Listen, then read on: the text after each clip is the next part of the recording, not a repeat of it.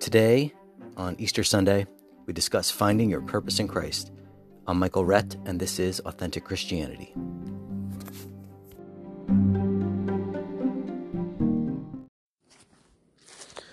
I'm a big fan of Despicable Me and the Minion films. I really enjoy them. My son really enjoys them. My wife does. You know, there's real positive messages in them. You know, they try to do the right thing. I mean, Gro's a villain in the first one, obviously. But he does have a big heart.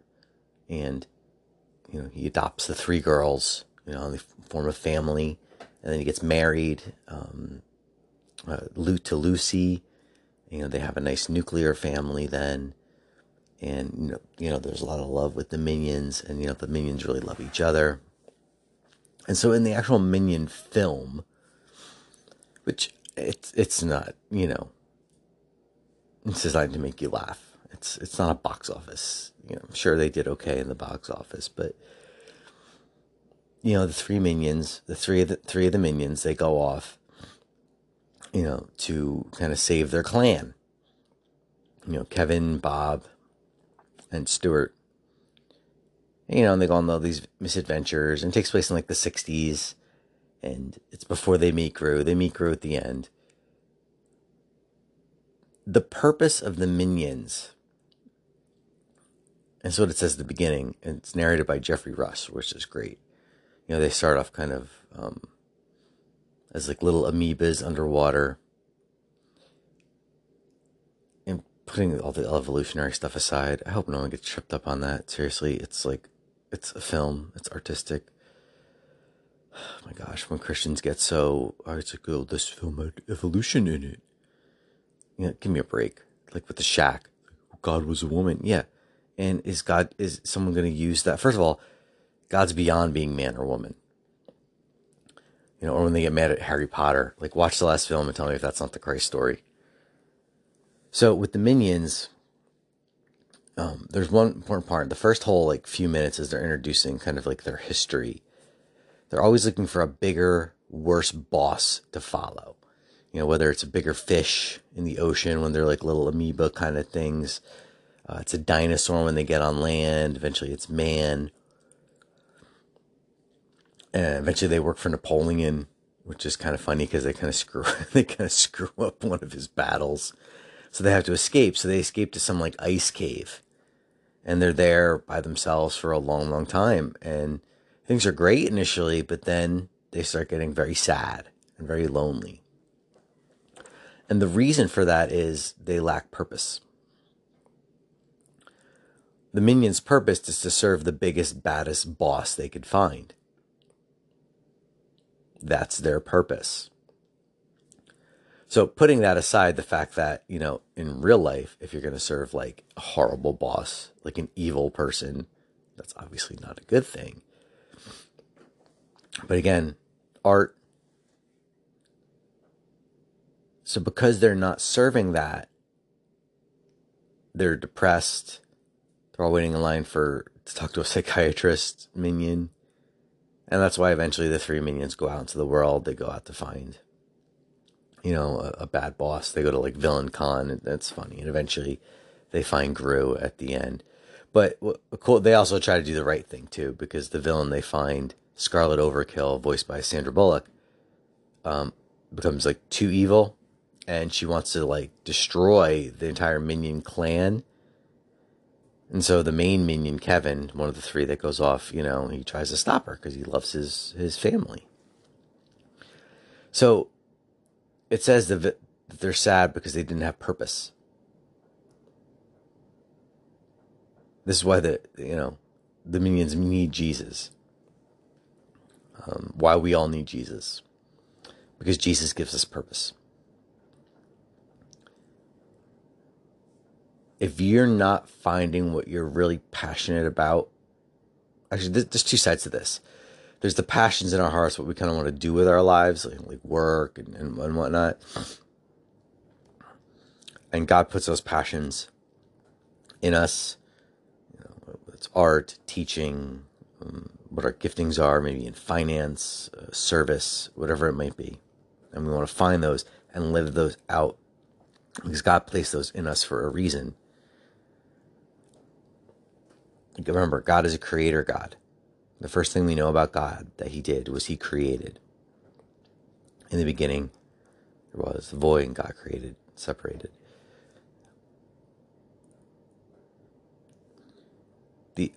So there is that, and we want to find that.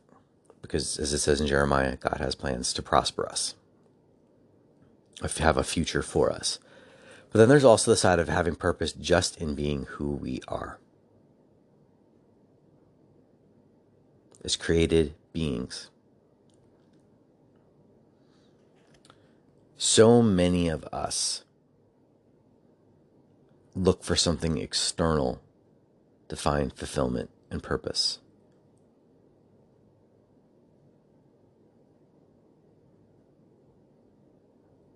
When we realize, when each of you out there listening can understand, learn, can realize, in God, you are completely loved because he, God, created you as a unique being. I've shared before, I've grown up in chaos. I grew up in chaos. My dad was there, not the worst dad, but by no means a good dad. You know, an alcoholic older brother. I've had major fallouts with my other brother. My mom lied her entire life about my oldest brother being adopted by my dad. So technically my half-brother, but I still consider him my brother, even though we don't speak. And that's for, well, doesn't matter. So chaos. Many of you come from divorced families, separated families. And I think that's why, to bring it back to this film, in the Minions film, not in the Minions film, in Despicable Me 3, the Minions leave. Because they're mad at Gru. But eventually they start missing him. And I think you could probably argue it's because Gru and Lucy and the three girls are a strong nuclear family. The nuclear family is the ideal. It's not always possible. Staying together as a couple just to stay together, if like the wife is in an abusive relationship, no, that's not healthy. That's not biblical, and that should be. I would think that's grounds for divorce. You know, there's a couple of colleges I applied to work at, and they actually, not me. I'm sorry, a friend of mine applied to, and they wouldn't hire her because she was divorced. Because her husband was abusive to her.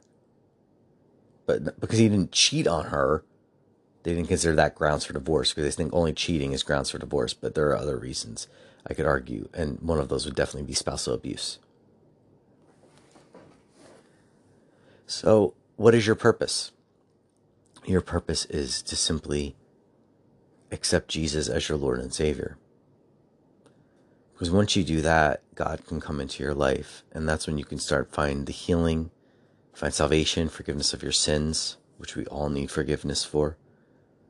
And I think deep down, many of us know that. Some people don't care. But many of us know there are things we've done in our lives, and we're like, how can anyone forgive us? But God forgives. Just like Jesus forgave the thief on the cross. And today is Easter. You may not be listening to this on Easter, but today is Easter Sunday, when Jesus rose from the dead. So, 2 days ago on Friday, when Jesus would have been up on the cross and the villain next to him. So there was two guys next to Jesus on the cross, and these are like the worst people. Like, Jesus did not deserve to be crucified for what he did. He was crucified for our sins, but he did nothing wrong to warrant it. But the two thieves, they called them thieves. They were much worse than thieves on the cross. They incited an insurrection. I mean, these would be like people that, incited the Capitol riots back in January. And the one still knew who Jesus was. He said, remember me this day, Jesus, when you come into your kingdom. Because Jesus can be trusted. Jesus established trust and credibility. And even though this man, I think deep down, he knew he needed forgiveness. You know, it's funny. I remember back in undergrad days, back at Muhlenberg College, 96, 97, I took a religion class, and we were talking about this, the thief on the cross, and the teacher was saying, and it wasn't like a class on like Christianity, I don't think. No, actually, it was a New Testament class, I think. But it wasn't, it was just kind of like an overview, I guess. I can't even remember. But it was, she said you needed to be baptized in order to receive salvation. And I know there are denominations that say you absolutely 100% must be baptized. And whether baptized by immersion, meaning you dip your whole body into the water. To me, it's a more symbolic act. I was baptized as an infant, which I don't believe in infant baptism. I believe in infant dedication because no one can accept salvation for you. I think once you become a Christian when you're older, if you choose to get baptized again, go for it. I did that. I became a Christian when I was 14, but I did get baptized through immersion in my late 20s, mid to late 20s, because I'd gone through some difficult times and I'd overcome them, and it was more symbolic. So this teacher's like, you have to be baptized. And I was like, well, what about the thief next to Jesus on the cross? There was no time for him to be baptized. The guy died. And Jesus said, today you'll be with me in paradise. That guy is saved. That guy is with God in heaven. And so she's like, well, Jesus probably spit on him. I don't think really. I didn't say that. All you have to do is say yes to Jesus. That's the beautiful thing about Christianity. It really is. That's what makes Christianity different from every other religion. Is grace. It says in Ephesians 2, 8, and 9, still one of my favorite verses. It is by grace you have been saved, not of works, so that no man may boast. There's nothing you do to earn heaven or to earn God's love. Honestly, there should be nothing you have to do to earn your parents' love either. But many of us, unfortunately, are in those situations. You know, love keeps no record of wrongs. You just say yes. And then once you do that, you could start realizing the fullness of who you are in Christ and finding wholeness. It's not always easy. You have to go through a lot of scars again, because a lot of us have been scarred and bruised and broken. And sometimes we get broken multiple times, but it's worth going through it. Like trauma, some of us have experienced, for anything from being beaten by parents, being bullied. I was bullied in middle school. Sexual abuse, God forbid. So, where does this leave you? You become a Christ follower. Become a Christ follower. It says in Mark, don't be afraid, just believe. Because eternal life doesn't start when you accept. There's always eternal life, but where do you want to spend eternal life? And become a Christ follower. Get forgiven of your sin. God says, welcome to my kingdom. It's like the minions finding Gru, if you will, to a much, much, much, much less extent. And God says, you're my son, you're my daughter. I love you just as you are. You can't fail at that. There's no anxiety in that. There's no depression in that. Because God just says, come to me. I love you. Welcome. Jesus died for you because he loves you.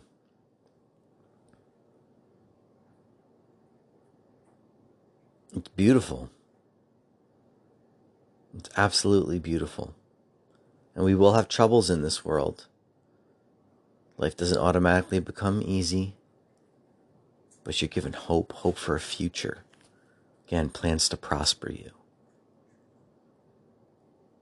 I've talked a lot about brokenness in some of my other podcasts and overcoming that. The message today is come to Jesus.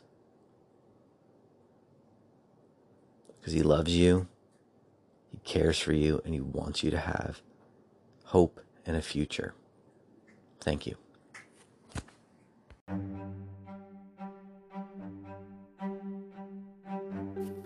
Thank you for listening to this episode of Authentic Christianity. Find me on Instagram, Facebook, all your social media. Like it, share it, spread the word. Thank you all very much, and we'll see you next time.